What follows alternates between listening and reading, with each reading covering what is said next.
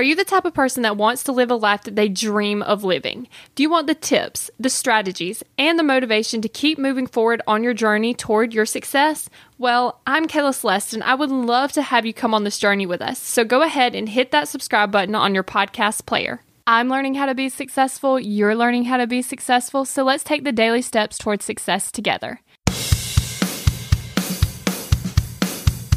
On today's virtual assistant training, we're talking about how to motivate your virtual assistant through the drive to comprehend.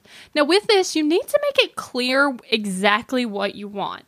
Now, one thing that I actually like to do is I actually like to film videos, because if I film videos, they are actually able to see, you know what, this is what I want, this is how I want it done, and this is what it should look like at the end. Now, by giving them a clear description, they are actually motivated to actually try to reach the end result.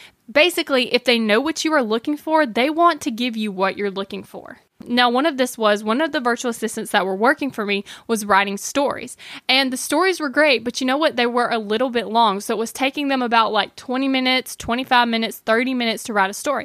Well, I really needed the stories to be written in around 15 minutes. And so you know what? I just told them, I said, hey, you know what? I want to see what you can do in 15 minutes. So just write a story in 15 minutes. And you know what? The stories were just as good. They weren't as long, which were okay. And they were done in 15 minutes. So instead of just setting your expectations and me saying, you know what? These stories are just too long. That's not going to work. Give them a clear description and tell them what you want, because then they will actually be able to work toward and give you your desired result.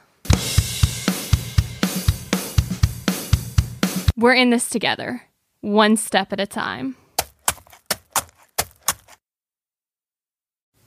Have you found yourself Googling, how do I stop procrastinating? Here's the thing. When you search that, I'm sure you found hundreds of tips, tricks, hacks, and strategies. In fact, I've shared several of them here on the podcast. The only thing is, did it work? Are you still procrastinating?